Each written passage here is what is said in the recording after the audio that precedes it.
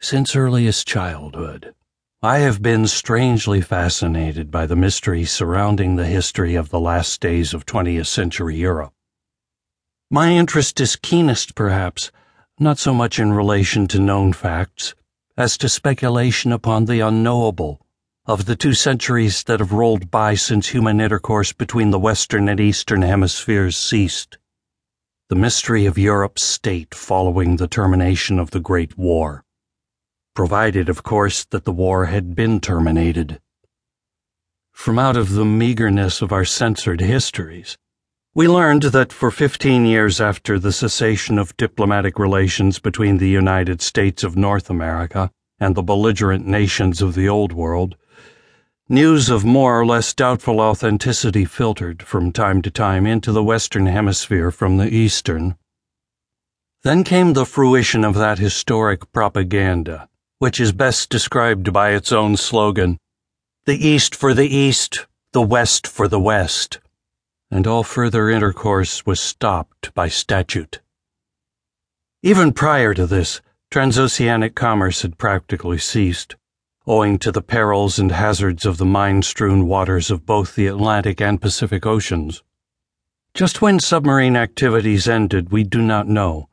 But the last vessel of this type sighted by a Pan-American merchantman was the huge Q-138, which discharged 29 torpedoes at a Brazilian tank steamer off the Bermudas in the fall of 1972.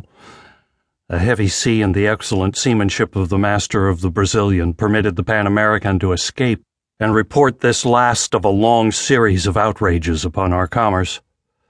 God alone knows how many hundreds of our ancient ships fell prey to the roving steel sharks of blood-frenzied Europe. Countless were the vessels and men that passed over our eastern and western horizons, never to return. But whether they met their fates before the belching tubes of submarines, or among the aimlessly drifting minefields, no man lived to tell. And then came the great Pan-American Federation which linked the Western Hemisphere from pole to pole under a single flag, which joined the navies of the New World into the mightiest fighting force that ever sailed the 7 seas, the greatest argument for peace the world had ever known.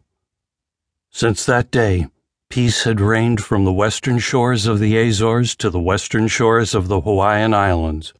Nor has any man of either hemisphere dared cross 30 degrees west or 175 degrees west. From 30 degrees to 175 degrees is ours. From 30 degrees to 175 degrees is peace, prosperity, and happiness. Beyond was the great unknown. Even the geographies of my boyhood showed nothing beyond. We were taught of nothing beyond. Speculation was discouraged. For 200 years, the Eastern Hemisphere had been wiped from the maps and histories of Pan America. Its mention in fiction even was forbidden. Our ships of peace patrol 30 and 175. What ships from beyond they have warned, only the secret archives of government show.